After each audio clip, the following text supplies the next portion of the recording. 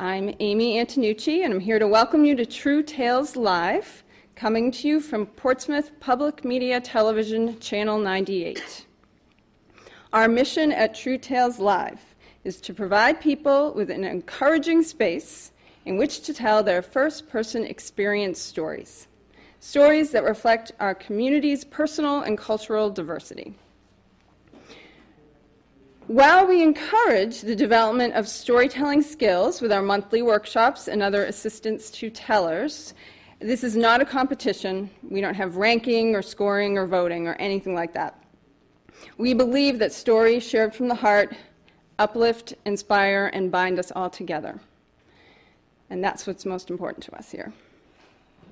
Our shows have a theme to help get people's minds thinking and turning on what they have to share on a subject, and tonight's theme is getting stuck. We're going to hear from 5 tellers tonight: Erica Skoglund, Jennifer Kinsey, John Rocheleau, Marianne Pernold, and our own John Lovering. Our MC, Pat Spalding, will come up and introduce each teller to you before they come on. Following the storytelling, we will have an on-air interview with 2 of tonight's storytellers as well. But first, for the stories, let's welcome Pat to the stage.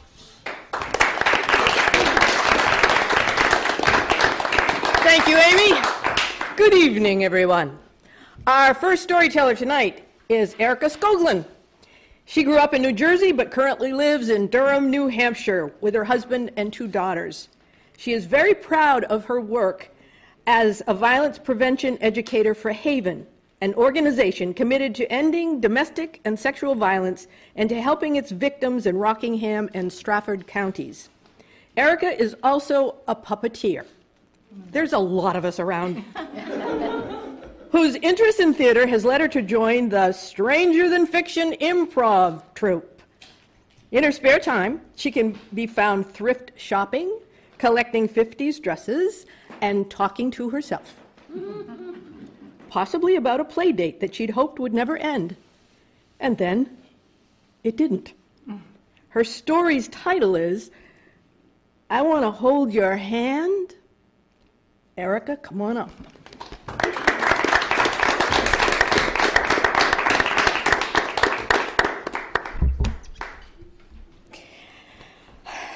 So this is the best game of Barbies that I have ever played. And in my 7 years of life, I have played a lot of Barbies. But this is different. Like, this is super, super fun. And I'm thinking to myself, I don't want this game of Barbies to end. Like, I want it to go on and on and on forever. And so I say to my friend Suzanne, I say, I don't want this game of Barbies to end. I wish it could go on and on. And she says, maybe it doesn't have to end. And I see her little face light up, and I realize that I have made a huge mistake. And she says, maybe you could sleep over. Now, I have not slept over at anyone's houses. I have not slept away from my house. Like, that's not true. I've slept away from my house, but like my family was always there with me. You know, it's like my mom, my dad, brother, sister. Like, I have not slept away from my family ever before. And I was not about to start that night. So I'm like, oh, Suzanne, what a super idea. But, you know, I don't have any of my stuff with me, so I just don't think that's going to work. And she's like, well, what stuff do you need? I'm like, like a nightgown. She's like, I have so many extra nightgowns. I'm like, oh, toothbrush. You know, dental hygiene is super important to me, and I really, really need to get my toothbrush. And she's like, lucky day. Like, the dentist always gives us extra toothbrushes, and we have a whole drawer full, and you can borrow one, and we have everything you need, and this is awesome. And she runs off, and I am stuck. And I hear her saying to her mother, Mrs. Cochran, she's like, hey, Erica wants to know if she can sleep over. And I think, I am unstuck. Because I don't know about this house, but at my house, you never ask the other person before you ask my mother for things, right? Like, so you can never say they want to know, like that's not good. And you can't ask in front of the other friend. It has to seem like it's a totally original idea that you're asking your mother, you know, for this play date or for this dinner over or for this sleepover, even though you always check with the friend first. But you need to make it sound like it's totally, you know, unsolicited. So I'm like, she just asked her mother that way. Her mother is definitely going to say no. But She comes running back in the room, and she's like, my mom said yes! So I'm like, oh, that's so great. So she's like, you just need to call your mom. I'm like, super, I'm stuck. So I call my mom, and then I think, wait, I am unstuck, because my mother is not a spontaneous woman. So she likes plans, she likes order, she likes to know what's going to happen. She's not going to let this sleepover happen that she didn't plan, she didn't know about it. It's already the evening. Like, this is not happening. So I'm like, Mom, it's Erica, and Suzanne wants to know if I can sleep over, but, like, I mean, we didn't plan it. So, and my mom's like, oh, yeah, that's fine. Sure, sleep over, that sounds like fun. I'm like, maybe you didn't hear me. Remember the dinner that you like us to all be together at dinner, and it's probably a special dinner, and I don't want to miss this dinner, so it's totally fine if you want to say no.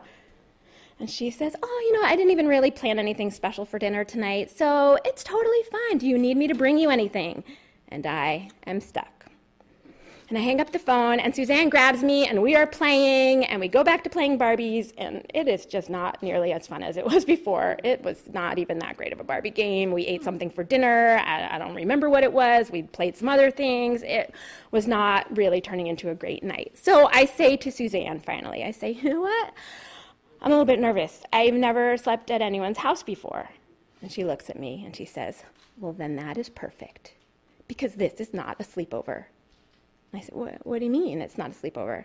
She says, we are not going to sleep. We're going to stay up all night. So if we don't sleep, it is not a sleepover, so you don't have anything to worry about. And I am like, yes, I am unstuck. This is not a sleepover. So she's like, we are going to go, like, in the middle of the night, we're going to go down to the kitchen, we're going to eat whatever we want, like, out of the refrigerator. She's like, we're going to build a fort, we're going to have a dance party, we're going to see what's on TV really late at night. It is going to be so much fun. And I'm like, yes, this is best. Okay, all right, so everything's good. So we play some more, things get better. I think Barbie's, improved a little bit after that. And then her mother comes, and she's like, okay, time for bed. And so Suzanne's like, okay. And I look at Suzanne, and I'm like, we're not sleeping, right? And she's like, no, we're not sleeping, totally. But we have to pretend we're sleeping because my mom needs to think we're going to sleep so that then we can get up and do all the fun things we plan. So I'm like, oh, okay, that makes sense. So I put on her nightgown, and she gives me a Holly Hobby sleeping bag. I set that out. We get in them, and, we're like whispering and giggling. And, she's pretending to snore. So it's like, snore, and then giggle, giggle, giggle, whisper, whisper, giggle, giggle, giggle, whisper, whisper, whisper, giggle, whisper, fake snore, whisper, nothing. And I'm like, Suzanne, nothing. I'm like, Suzanne. I'm like, accidentally hitting her really hard with my elbow. And she is asleep, dead asleep, nothing. She's not moving. So I am stuck. And so I do what any 7-year-old in my situation would do. I start hysterically crying. And her mother hears this, and so she comes in the room, and she's like, Erica, is that you? Are you okay? Are you crying? And I am like, I am not okay. It's like, I am sick. I am incredibly sick, and I think I need to go home right now because I don't want to get your whole family sick with the sickness that I have that's a terrible sickness. And she's like, well, come over. So she feels my head. She's like, you know what? Your head doesn't feel hot. I'm like, no, this is not the kind of sickness with a hot head. This is the kind of internal sickness that you cannot feel from the outside, but it is very deadly, and I should probably go home right away. And she's like, well, why don't I take your temperature? I was like, well, this does not involve a temperature. This involves internal badness. Just trust me. Just call my mom. I need to go home. And she's like, you know what, it's really late, and I don't want to bother your mother, so why don't we just go in the kitchen and sit for a second? And I am stuck. We go in the kitchen, and we sit down, and she's like, you know what, how about if I make you a glass of warm milk? It's really soothing, and I think it'll really help you. And so she heats up some milk, and she gives it to me, and that is when I realized why people drink milk cold, because warm milk was not soothing. If I didn't have a stomachache before, I had one now. And that didn't help. I'm still stuck. And so she's like, you know what? I have a really good idea. I'm like, you're going to call my mom? And she's like, no, I'm not going to call your mom. She's like, how about this? She's like, Mr. Cochran is away on business, so I have my big bed all to myself. So how about you come and you'll sleep in my bed with me? She's like, I can rub your back. I can sing you a song. I can read you a book. And, maybe that will help you to be able to calm down and go to sleep. Maybe that'll help you feel better. And that way, if you feel sick, you can just tell me. And I'm like, I feel sick, I've already told you. So in my head, I'm like, no, that is a terrible idea. I don't want to sleep in your big bed. I want to go home. But I am walking down the hallway with her to her bedroom. And so we get in her bed, and she's rubbing my back, and she's singing me a little song, and she's holding my hand, which would be a really, really nice gesture if it wasn't for the self-soothing mechanism that I had. No, I am not a baby. I do not suck my fingers or my thumb. Okay, I suck my fingers, not my thumb. I suck these 3 fingers, my middle 3 fingers. These are the ones I sucked on. And she was holding them hostage. And I couldn't say to her, like, hey, Mrs. Cochran, I'm a big baby and I suck on my fingers, so could you give me my hand back or I'm never going to get to sleep. I just had to lay there and let her hold my hand, thinking she was doing something super nice, even though it was terrible for me. So I'm laying there, and I'm like, what am I supposed to do? I'm never going to get to sleep without my hand. So I say to myself, you know what I'm going to do? I'm going to pretend I'm sleeping. If I pretend I'm sleeping, then she will either fall asleep herself, or she will, think I'm sleeping. She's done her job. She's going to feel really good about herself. She'll let go of my hand, and then I can have my fingers and go to sleep, or lay there all night being miserable, which is what I assumed I was going to do. So I decide that's what I'm going to do. I'm going to pretend I'm sleeping. So I close my eyes, and I breathe in, and I breathe out, and I breathe in, and I breathe out, and I breathe in, and I breathe out. And then I am being jostled, and I open my eyes, and it's Suzanne. And she looks at me, and she's like, good morning, good morning, good morning, it's the morning! Why are you in my mom's bed?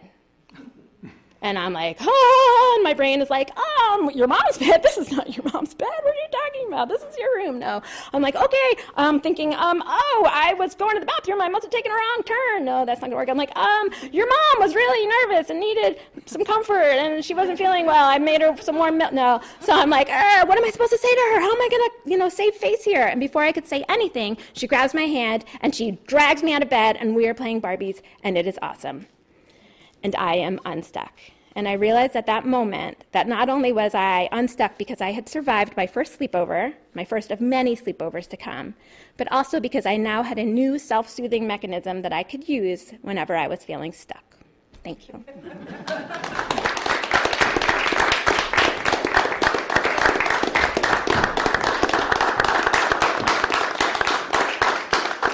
Thank you, Erica. I remember a peanut butter and jelly sandwich at Auntie Mad's when I was 4 for my first sleepover. And I got upset and I went and threw up, and my mother did come. And I totally loved Auntie Mad and cousin Kathy, and it's just that thing, like it wasn't home. Oh, you took me back. Next up, we have Jennifer Kinsey. She lives in Stratham, New Hampshire with her husband. Both enjoy an active outdoor life, savoring the beauty of New Hampshire's lakes, mountains, and the seacoast. Their 2 sons fled the nest years ago, but are thoughtful enough to still occasionally come home to visit their parents. Isn't that good? Jennifer works for Seacoast Mental Health Center as an administrator and psychotherapist. She is continually dazzled by the insight and wisdom she gains from listening to other people's stories. Now, at age 62, Jennifer is just beginning to tell a few stories of her own. The one she'll share tonight is titled The Seen, Unseen, and the Unexpected. Come on up, Jennifer.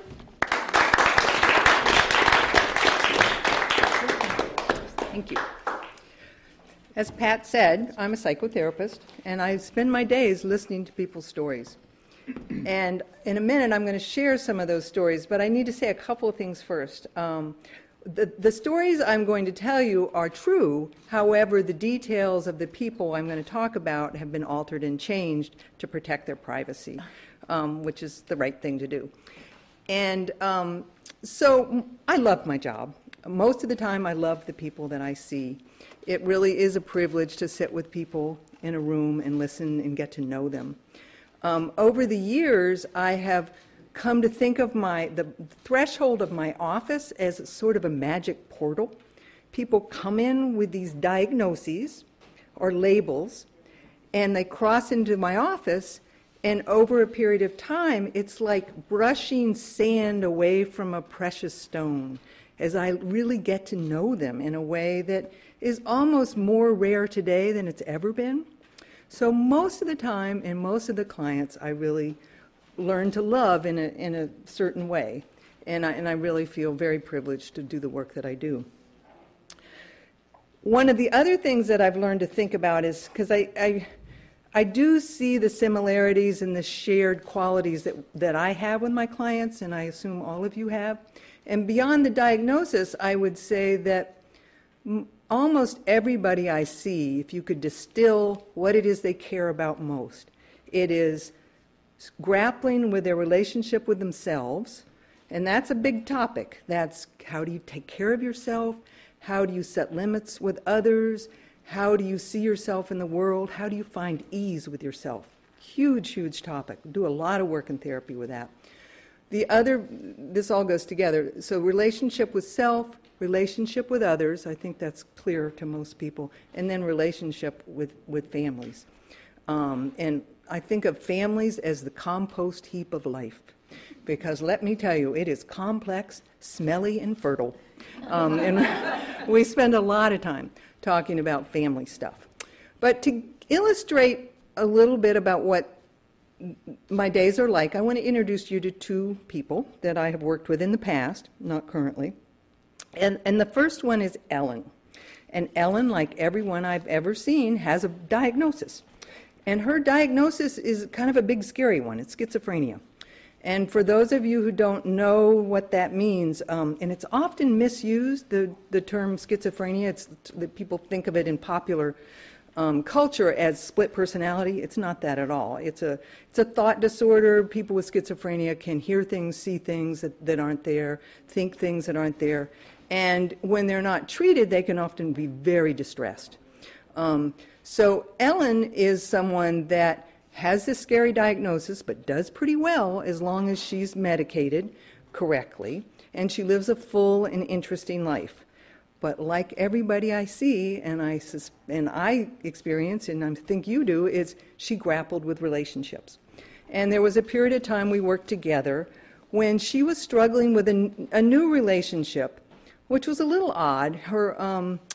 An old boyfriend of one of her daughter was married, this was an old boyfriend, had moved back into town, and he had looked up Ellen, and he was taking her out to lunch, which was great. She thought that was fun, and he was a nice guy and interesting. But she was really struggling with, was it fair to her daughter? Should she tell her? Should she be the conduit of information between the old boyfriend and her daughter? And it was really making her uncomfortable. So we worked over a period of time to try to find where those boundaries were, where she felt comfortable, what did she want. She really wanted to maintain the relationship, but she had to find some comfort with it. And a lot of work with how to say no or set limits, which is hard for a lot of people. So that was Ellen. And the next person I want to introduce you to is Sherry. And Sherry had a less scary diagnosis. She had a diagnosis of bipolar 1, which is the less scary one, that she didn't have terrible manic episodes. But she tended to get stuck with depression a lot. And when she was stuck in depression, she would isolate, had a very negative view of herself, and really struggled to see how she could be friends with people and interact with people, and it really impacted her life. But her struggle with this relationship that we worked on in therapy was really related to a new friendship she had developed with a man that had moved into her community. And they were very good friends. They would have lunch and dinner and go to concerts, and all that was great, until the gentleman wanted a little more than she was interested in giving. And that meant he wanted her to come back to his apartment, he wanted to snuggle and hug, and that was just more than she was looking for. So again, it was really hard for her to figure out what she wanted, how she was going to communicate with him where the lines were, how she was going to say, no, this is enough, and still maintain the relationship, because she wanted the relationship. So over the weeks that we worked together around this, she really came to a place where she could do that. And she was still friends with this guy, and he didn't get everything he wanted, but she was able to get what she needed and wanted, which in my world is success. You know, I often think of the way we work as if we can just stumble in the right direction. That's success. So, the thing about these two individuals, remember they both have diagnoses, and I think of diagnoses as labels, and we all have labels. So I need to share a little something about both of them. Ellen had the diagnosis of schizophrenia, and there was a period in therapy where I began to question whether this relationship with the former boyfriend of the daughter was real. And I really struggled with, okay, I'm a therapist, I bill insurance. Is this ethical to spend hours in therapy talking about a relationship that might not even be real? And I really came to believe absolutely it didn't matter whether it was real because it was important to her. And it really impacted the quality of her life, and it was her struggle with setting limits and finding ease and getting her needs met. So that was a bit of an eye-opener, that for me. And the other detail I need to share about Sherry, the woman who has the diagnosis of bipolar, is that you need to know that she was in her mid-80s, and her ardent paramour was in his late 90s. And what that shows me is that it doesn't matter what your diagnosis is, it doesn't matter what your age is. The stuff that we all share is this dealing with relationships with self, others, and family. Thank you.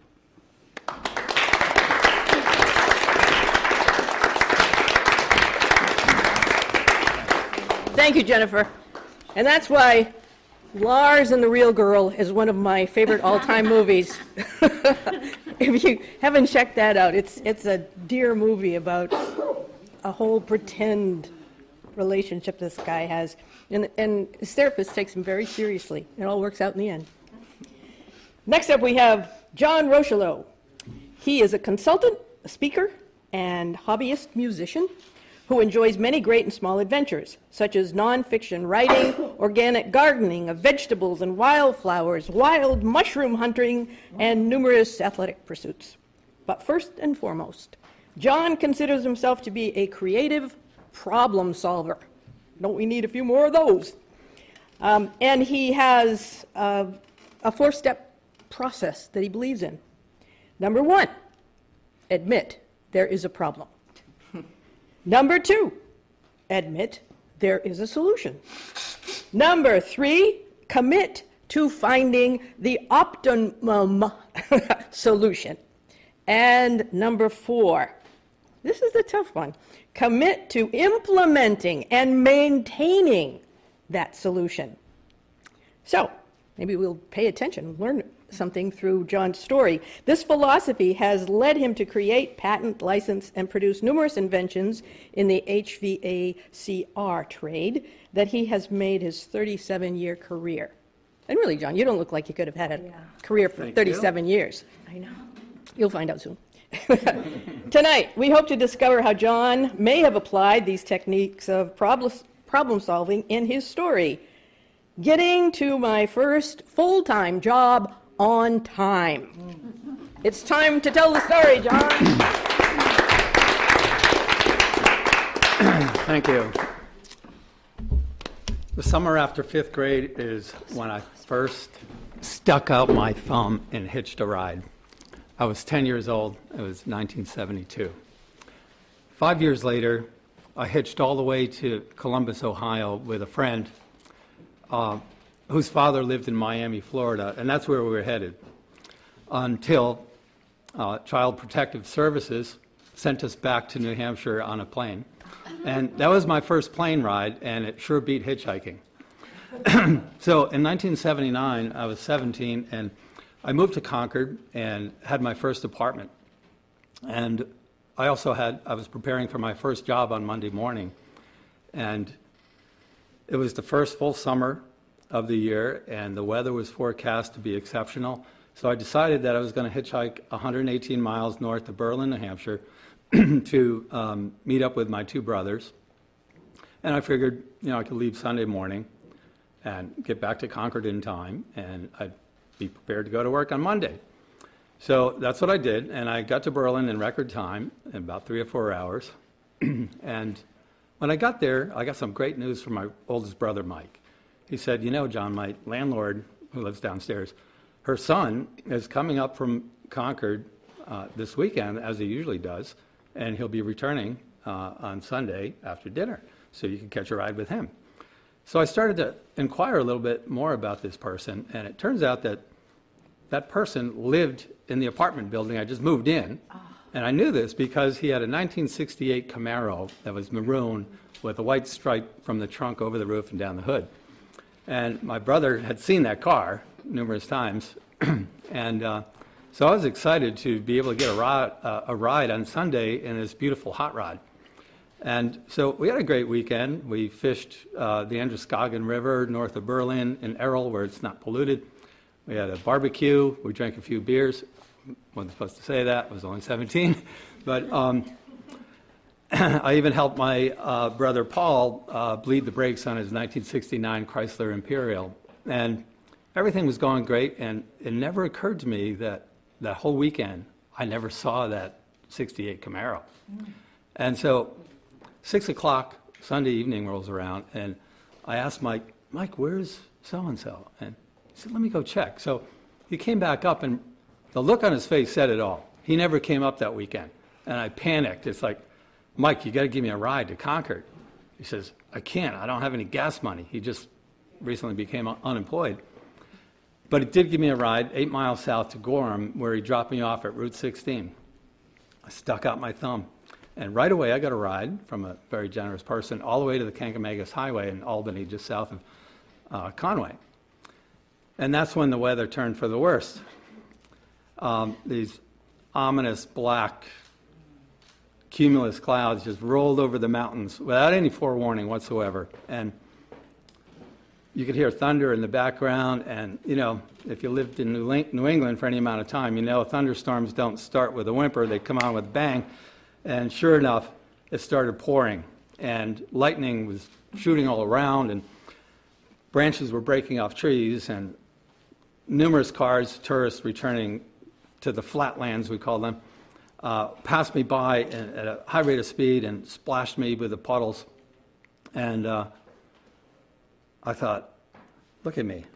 I'm in a T-shirt, summer shorts, and high-top Converse sneakers, and it's pouring out. So I started walking, not the one to just stand there and hold out my thumb. I figured, you know, it could be that driveway right down there in the distance where somebody pulls out and is going that way. And so I'm walking and hitching and walking and walking and walking. I estimate I walked nearly 12 miles to Route 113. And by the time I got there, it must have been after midnight.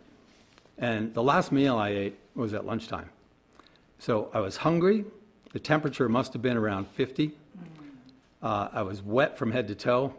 When I walked, my feet squeaked and squished, and I started to panic. I thought, I'm not even going to make it home tonight. How am I going to get to work in the morning?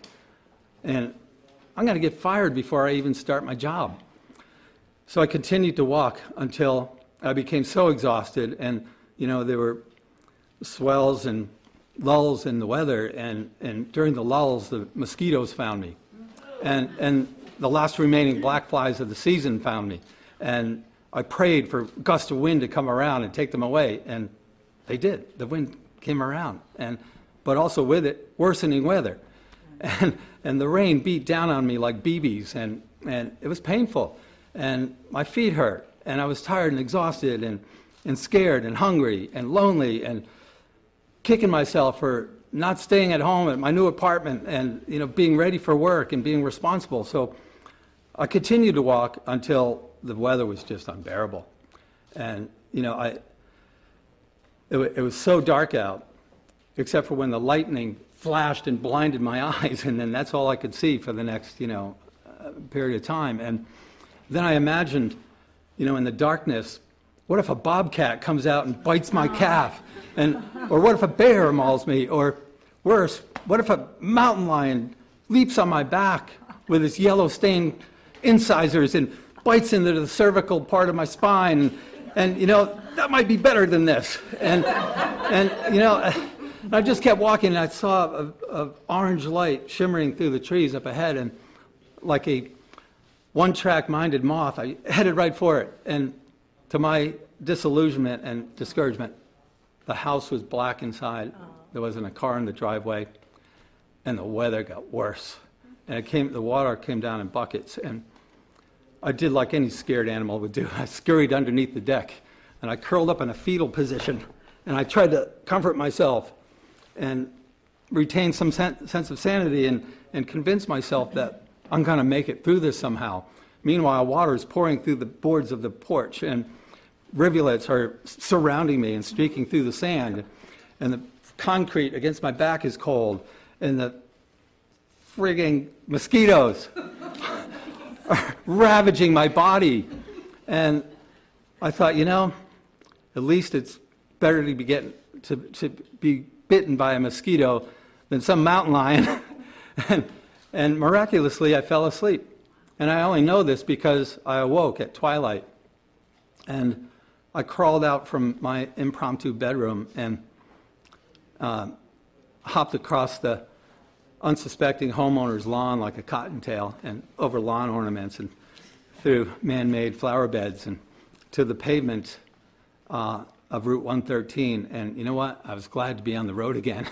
and so I took a stop and peed on the side of the road. And as I did, twin headlights came around the corner, and like a deer in the headlights, I froze. But then I managed to zip up my zipper, and I stuck out my shaking, cold, soggy, wrinkled thumb, and a sense of cynicism overcame me, and I thought, I'm never going to get home.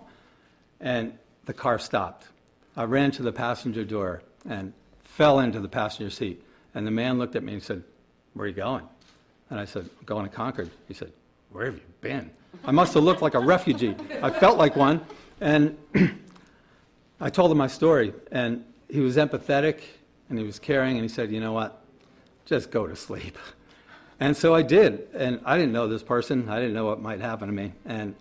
But I awoke in Tilton on I-93, and I looked at the hands on the dashboard clock, and it said 6:15. And for the first time, I had hope that I might actually make it to work on time. And soon we got to Concord, and he dropped me off at Bridge Street, now presently Loudon Road. And I walked about a quarter of a mile and stopped at Ideal Market and bought a package of donuts and a quart of milk and had breakfast over the course of the next couple of blocks. And I got to my apartment, and it felt like home sweet home, even though I hadn't even slept there yet. And I jumped into the hot steaming shower, and it felt like heaven itself. And then I got out, and I put on a brand new button-up shirt, brand new pair of Levi's blue jeans. I closed the door and locked it behind me. I walked 5 minutes to Beckett Glass, an aluminum company. I pushed the front door open. I looked up at this big 1950s vintage clock. It said 7:59. And I felt somehow resurrected and relieved and encouraged and fulfilled that I managed to overcome such great difficulty that I made it to work 1 minute early. Thank you.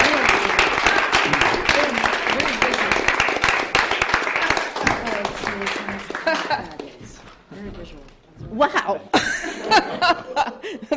I was so physically uncomfortable for the last 10 minutes. Not as much as I was. No. You took us there, that's for sure. Boy. And you got the job, right? I did. Okay, good. Totally deserving. Next up, we have Marianne Pernald, a freelance photographer who has lived in Portsmouth since 1983, has won many awards for her work.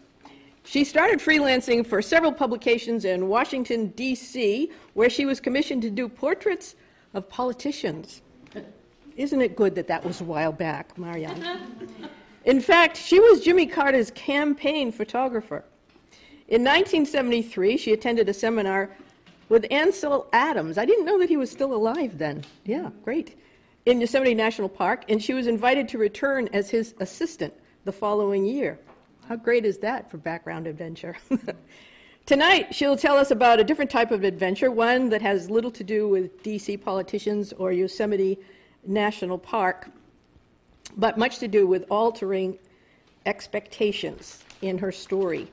And I'm going to be interviewing Marianne afterwards, and some of you may have, this is just a little seed of information, have remembered there was a woman who asked a question of Hillary back in 2008 that got national press.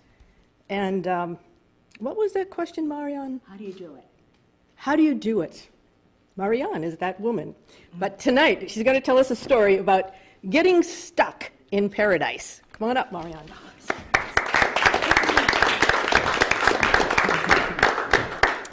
I did photograph Trump in Washington, D.C., actually. I was going to ask. Yeah.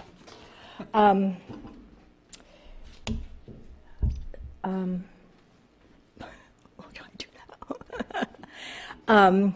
What are the most exciting, heartwarming, and surprising question a mother could ever hear from her 20-year-old son? Hey, Mom, why don't you come down to Cayas Cochinas and celebrate New Year's Eve with me? Well, I got such a call. And Cayas Cochinas is a little island off the coast of Honduras. It's bare bones scuba resort with one big lodge and several buildings and a beach that's hardly worth mentioning. And he'd been working there as a dive master for about 4 or 5 years, and he invited me down. Can you imagine that? So I packed with great enthusiasm. I packed my frilliest clothes and my bikini and had visions of blue skies and warm water and umbrella drinks and people in beautiful outfits and lots of good conversation. And after 18 hours of flying, our plane was diverted to Roatan, which is another island off the coast of Honduras, because La Ceiba, where I was supposed to go, was washed out due to rain. So we had to wait for another plane with better instruments and better landing gear. Finally came 2 hours later, got on plane, got all settled in, took off. All of a sudden, the guy behind me starts getting up and praying in Spanish and getting on his hands and knees and making the signs of the cross, because it was terrible weather. It was a monsoon. But because it was 1999, nothing was done about it. It was just one of those things. It was not after 9/11. So we finally landed, and I dashed through the rain with all my luggage because my son wanted videotapes and food and an espresso machine and all that stuff. And so I get to the hotel and take a shower, and it's raining so hard. I go down to the bar and acquaint myself, and everybody knew Caper. My son's name is Caper.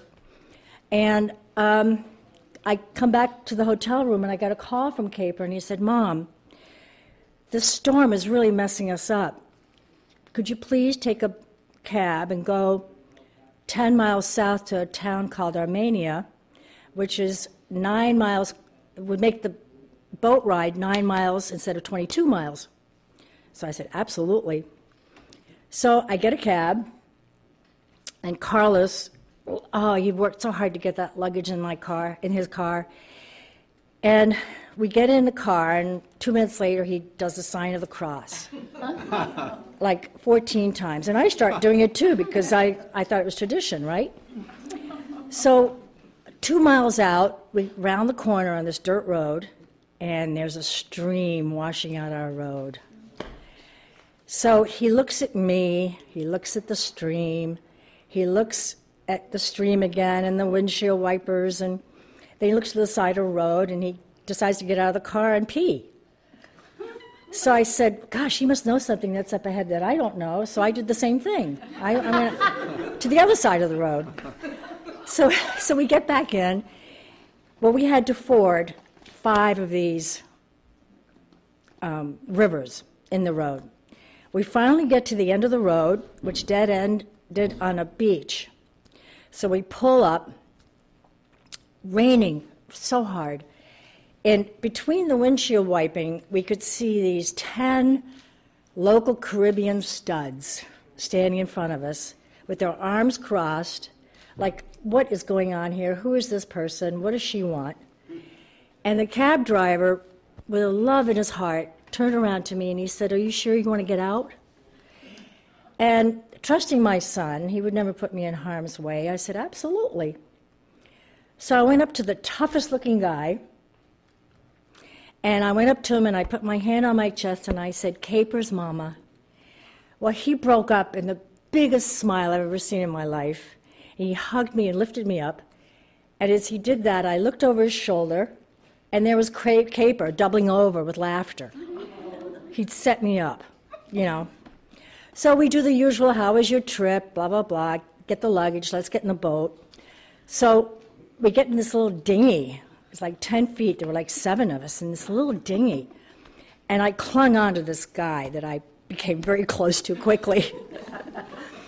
And the wind was howling, and the rain was beating, and my hair was blowing, and I loved every minute of it because I was with my son. And I saw how kind and how respectful he was to everyone on the boat and how capable. And it just made me feel good to be his mom.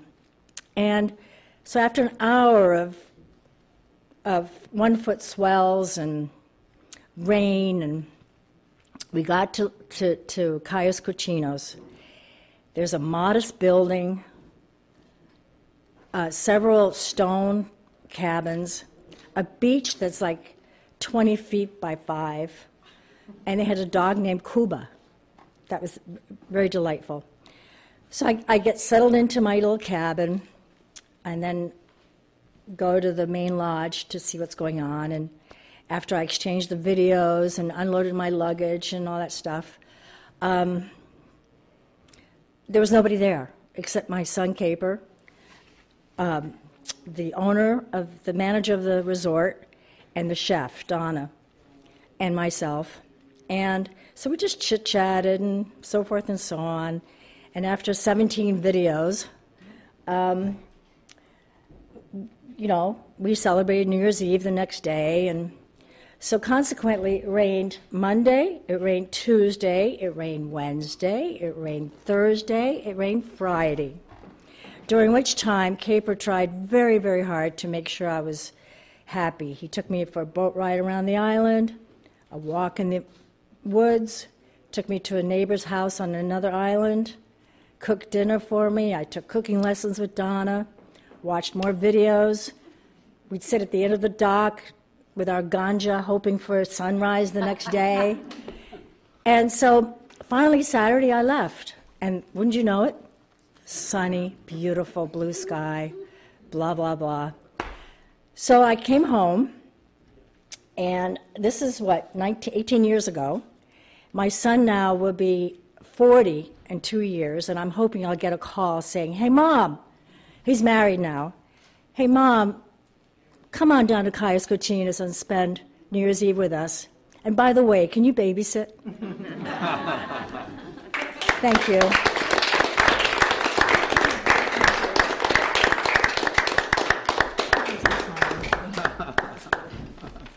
Geez, Marianne, I didn't realize we get drenched two stories in a row. And pee. Yeah, that's right. Things that are important in life. For our final story tonight, we have John Lovering, and our guy John. He's a lifelong resident of New Hampshire, now living in Dover with his wife of 48 years, Melanie. He's a retired high school biology and media production teacher with 35 years in the profession. John's hobbies include video and audio editing and the restoration of old tube radios from the 1930s through the late 50s. For 13 years, John volunteered at Portsmouth Community Radio as creator and host of audio theater, as well as being the audio engineer for the program Don't Diss My Ability. In January of 2014, he produced the original radio version of this very program, True Tales Live. Currently, both Don't Diss My Ability and True Tales Live are produced and seen right here at PPM TV. John also hosts a new version of the audio theater called Heirloom Radio, which is heard as a podcast on SoundCloud.com. His story tonight will turn back the clock to 1963, when 4 teenage boys in a 1954 Ford Fairlane had a date with Elizabeth Taylor and Richard Burton. The title of John's true tale is Only One Way Out. John Levering, our guide. Well, I hope you feel that way when I finish. Let's see. Okay, it was I guess I should start off this way. Slop, mop, rinse, squeeze. Slop, mop, rinse, squeeze. It was extremely hot and humid. I was mopping the floor of the kitchen in the place that was known as Elliott Community Hospital in Keene, New Hampshire. It had no air conditioning. Yes, it was the August evening of 1963. And after the 200 meals of the day had been served, the trays had been cleaned, the utensils cleaned and put away, the pots scrubbed and hung up on the big hooks over the stainless steel countertops, I had the pleasure of being the person that got to close the place down, and I had to mop the floor. Now, I looked up at the very large round clock, black clock. I had a black edge on it, huge round one with a black dial, and the time said 7 p.m., and I had been mopping the floor for about 20 minutes at that time. My mop was a heavy, wet rag mop, which I used to slop the mixture of hot water and disinfectant on the floor. Slop, mop, rinse, squeeze. That was the pattern. Slop, mop, rinse, squeeze over and over again. Pushing along a low-tech 4-wheel galvanized metal mop bucket with a wringer combo on the top. My kitchen worker uniform consisted of a white shirt and white pants, and I was soaking wet from perspiration and also down near my legs from the slopping and mopping of the floor. But they were well disinfected, I might say that. Anyway, it was slop, mop, rinse, squeeze. I was 16 years old, and this was my first official summer job. It also was a great incentive to go to college. Slop, mop, rinse, squeeze. The clock showed 7:25, and as I finished the last squeeze, I put the bucket in the closet. I shut the closet door, shut the lights off, shut the door to the room. I went out to the parking lot to get into the 1949 Ford pickup that I had. I just received my license. I was only 16. My father wouldn't let me drive the car. He said any police officer that would give me permission to drive certainly wasn't going to get the use of the, I wasn't going to get the use of the car if I'd gone through that route, but I could have the 49 pickup. I loved this pickup truck. It was blue, dark blue, and I even named it the Blue Angel. I took white stenciling right across the tailgate. Unfortunately, somebody tooted the horn one day and said, "What's Blue Angle?" Oh, no. I spelled it wrong. Oh. Anyway, when I got out there, there was a friend leaning against the Blue Angle. His name was Gary. And he says, "Hey, Lovering," he says, "how'd you like to go to a drive-in movie tonight? A few of us are going to go to the Keene Drive-In. It's a good movie playing. Thought you might like to come along." And I said, "Who's us?" And around the corner came Larry and David. "It's us. We're going to go. Come on along. It'll be a good time." Well, I said, "I only got $4 in my wallet." Gary says, "You don't need to worry. 50 cents is all you need to get in the movies tonight." I said, 50 cents? He says, "Yeah. Larry, David, and you are going to get in my trunk. You're going to get in my trunk, and we're going to drive into the movie theater. I'll pay the $2 ticket. You guys can pay me later, and it comes out to be 50 cents a piece. And you'll have some money to buy something at the snack bar." I said, "Well, I guess so, but can we all fit in your trunk?" "No problem," he said. Famous last words, "no problem." So I would leave the truck in the parking lot at the hospital, and I would climb aboard Gary's 1954 Ford Fairlane sedan, which was totally rusted out. In fact, the color of this car was, as I recall, Bondo, and it was held together by baling wire, literally. We called the car the Jello Light car, because his headlights were held onto the frame of the car with baling wire, and every time he would go over a bump, the lights would go up and down like this and flicker. And I'm sure the people coming the other way love that. You know, they dim your lights. Well, that's what we called it anyway. Now, we had a plan that only could have been done by the Pentagon, really. The Pentagon-like plan included stopping at a parking lot of the American Optical Company, which was about a quarter of a mile down the road from the drive-in. And we were going to, Larry, David, and myself, were going to stealthily sneak into the back of the trunk and get into the trunk. And we thought that would work out pretty well. And I would only have to pay 50 cents for all this. This was going to be great, so I was really looking forward to it. Now, when we pulled into the American Optical parking lot, Gary mentioned to me, I've been having a little problem with the lock on that trunk. It's a little finicky. Now, the term finicky is okay, but when you put it with the phrase lock on the trunk, I became a little nervous. It was bothersome to me, actually. But in a little while, I found that we were all standing out at the end of the trunk, and Gary seemed to have this ritualistic process of opening the trunk. He walked up to it. He licked the key. Lubricant, I'm assuming.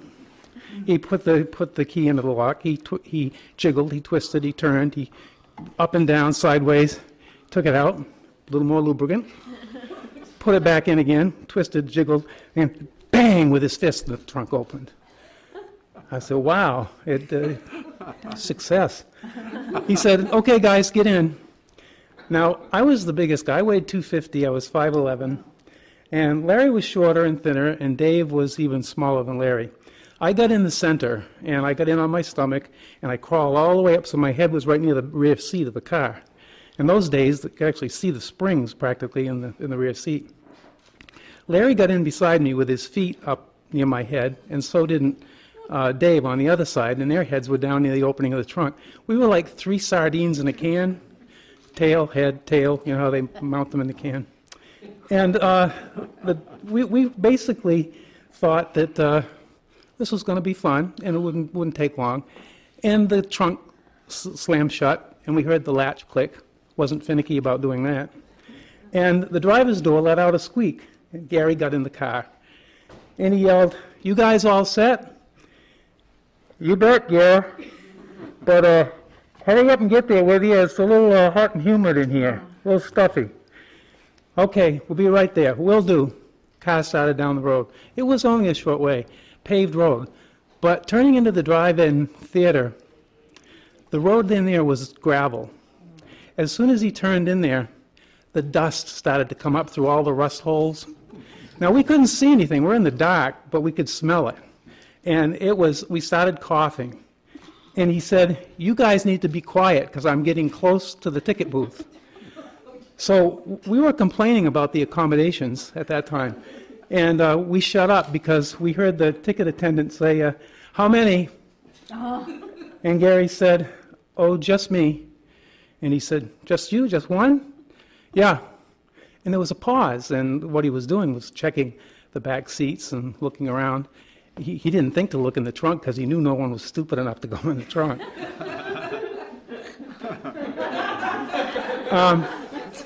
So anyway, Gary had the audacity to pay the guy the $2, and we were going to get into the movie for 50 cents. I thought maybe it's worth it. I'm not too sure. While the car was stopped at the ticket booth, of course, the dust stopped coming in. So for a moment, it was a little respite there. Again, we're in the total dark. All of a sudden, Gary decides to peel out, and all the dust came up through, and it was a vengeance of dust. It was incredible. It got to the point where we could hardly breathe. And now Gary was on the hunt for the best drive-in movie theater hump. Now, those are the mounds that you try to park your car on so you get the best shot at the screen. You have to make sure the speaker works. And Gary was driving all over the place, and he'd see one over there, and he wanted to get next to the snack bar. We were getting tossed around in the back of the car. I mean, he'd go to the right and the left, over the hump, down the hump, back up, and pretty soon, as this was going on, Larry began to laugh. I didn't think it was so funny, but Larry began to laugh. And ordinarily that wouldn't have been a problem, except that in the hunt for the best hump, how would I say, the hump hunt, I guess? My face had now managed to get about 8 inches from Larry's rear end. Now, Larry, like a good son, had eaten supper that night before he came. And his mother, in fact, he had seconds, I learned later. His mother had brown bread, hot dogs, and beans. Now, Larry's laughter was causing some sort of methane-induced gastrointestinal problem. And the harder he laughed, the more methane was induced, and it began to leak out. I could not move. My face was right up against him, and he started laughing even harder because that was happening, and it got worse. Hot and humid, dust in our lungs, a stinking trunk. Now, it pretty much ruined that whole experience for me. That I call the trunk experience was pretty much ruined. But finally, Gary parked the car. We said, "Get us out of here, Gary." He said, "Wait a minute, guys. I got to check the speaker and hang it on the window and make sure it's all right." "Never mind the damn speaker. Get us out of the trunk." Okay. And we heard the door shut. Made a squeak every time he opened the door. And crunch, crunch, crunch. He walked alongside the car. We're still in the dark. And we hear the key go in. And we hear the jiggling and the moving around. And then it was quiet for a second. Then the key went in again, jiggle around. We're waiting for the bang. And it doesn't come because Gary goes, "Guys, there's a cop coming." He says, I'm going to get back in the car. Crunch, crunch, crunch, crunch, crunch, back to the car, bang, the door shuts, the whole car squeaks, and we're all quiet. I mean, we're sitting in there, laying in there, thinking, oh my gosh. Now, here we are stuck in a trunk, and we could be arrested and put away for I don't know how long for stealing $1.50 worth of drive-in service. And we thought we were in a lot of trouble. We could hear the police officer, he actually walked by, and then Gary said, it was all clear. And Gary then said to us, guys, listen, he said, what do you got to do to get out of the trunk? He said, you need to push from the inside of the trunk to push the rear seat forward, and I'll pull from the back. I'll get in the back and I'll pull it. We'll pull that rear seat down. You guys can crawl out into the passenger space. And I said to Gary, that's ridiculous. Why don't you go around to the back and unlock the trunk? There was a long pause. I can't. The key broke off in the lock. This is the only way out. Good title for a story, don't you think? Okay. All right. Oh no, things were going from bad to worse fast. I couldn't push with my head because I was up against the thing, and there's the feet beside me, and they started kicking, so I'm trying to protect my nose and my mouth from being kicked in the face. And finally, the seat gave way and tilted about maybe 8 or 10 inches forward, leaving a gap between the rear window shelf and the seat. It was tipped like this. So Larry and David stuck their legs out. One was on one side, so we had 4 legs sticking out with sneakers on them. And then Gary says, the cop's coming back. And he's got his flashlight. So Larry, David, and I we just were totally quiet, just froze. Now we could see some light. And we heard the crunch, crunch, and all of a sudden there was a light beam shining on Larry's sneakers, and then on Dave's sneakers, and then back on Larry's, and then back to Dave's, and then it was gone, and crunch, crunch, crunch, he went on by. And I'm going like, oh my gosh, he must have seen us. He was looking at, and I figured he probably thought we were being punished enough. And he was right, actually. That's probably exactly what happened. Well, he went by, didn't bother us. The door opened up, Gary got in the back, they finished tugging and pulling, and the thing opened up. We were able to crawl out into the back of the car. Now, I got to tell you, we were so thirsty. I mean, dust can parch a fellow, especially when you're in your trunk with 2 other fellows that are also parched. And it was a stinking trunk, as I mentioned before.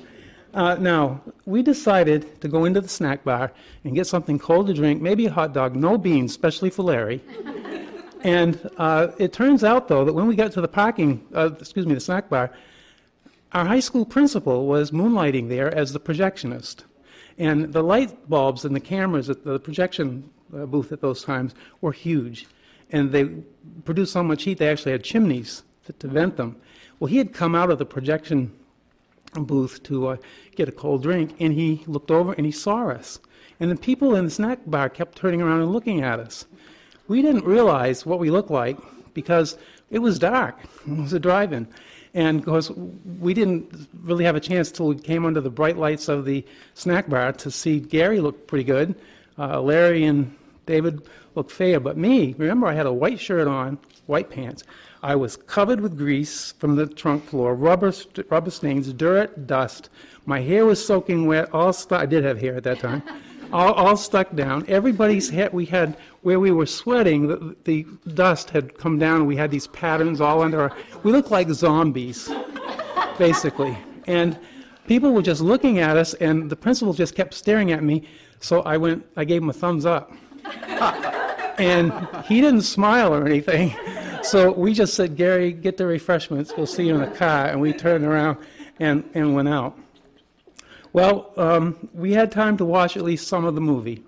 I'm not even going to mention the hordes of mosquitoes that came in through the rust holes and the little slot between the speaker wire. The mosquitoes were everywhere inside the car.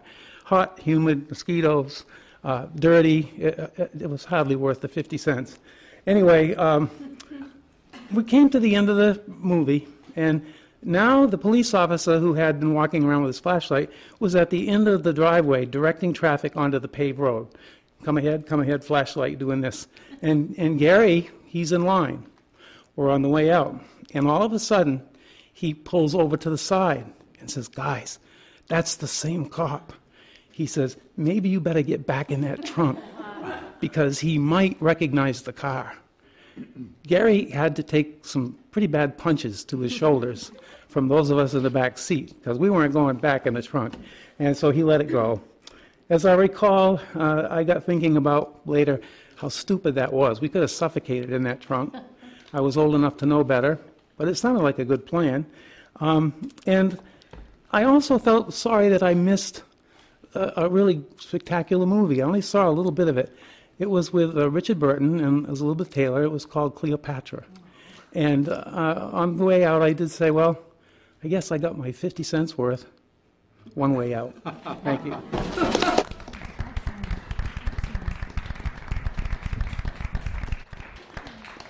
Thanks, John. Wow, kind of uncomfortable night. Ugh. Hold on. Lots of images. Thank you so much to tonight's wonderful storytellers for these excellent, if sometimes uncomfortable, stories. That's what we get for having a theme, getting stuck. And also, so many thanks to our in-studio audience. It really brings us to life for us. Thank you for coming. Coming up next, we'll hear an interview of two of tonight's storytellers. That's going to be, I believe, Marianne Pernold and Erica Skoglund. But first, I have a few things to tell you. True Tales Live will be back on May 30th with the theme of family gatherings. We still have room for more storytellers, so if you would like to be on that show, email us, truetaleslive1@gmail.com. If you are interested in telling a story in May or any other time, but would like a little bit of help, maybe run through your story, get some feedback, get a sense of what it will be like, we offer workshops for free here on the first Tuesday of, actually most months. We are taking a summer break, but our next one is going to be on May 2nd. Pat, David, and I help at them, and they're here, PPM TV, 280 Marcy Street, Portsmouth, New Hampshire. So we'd love to see you 7:30 to 9. True Tales Live will continue at PPM TV every last Tuesday of the month from 6:30 to 11. We will still have a live audience and invite people to come and join us. The show also airs on Comcast Channel 98 Tuesdays and Thursdays at 8 p.m. and Saturdays at 1 p.m. and will be available as video on demand. The way to find it is to go to YouTube and search for PPM TV True Tales Live.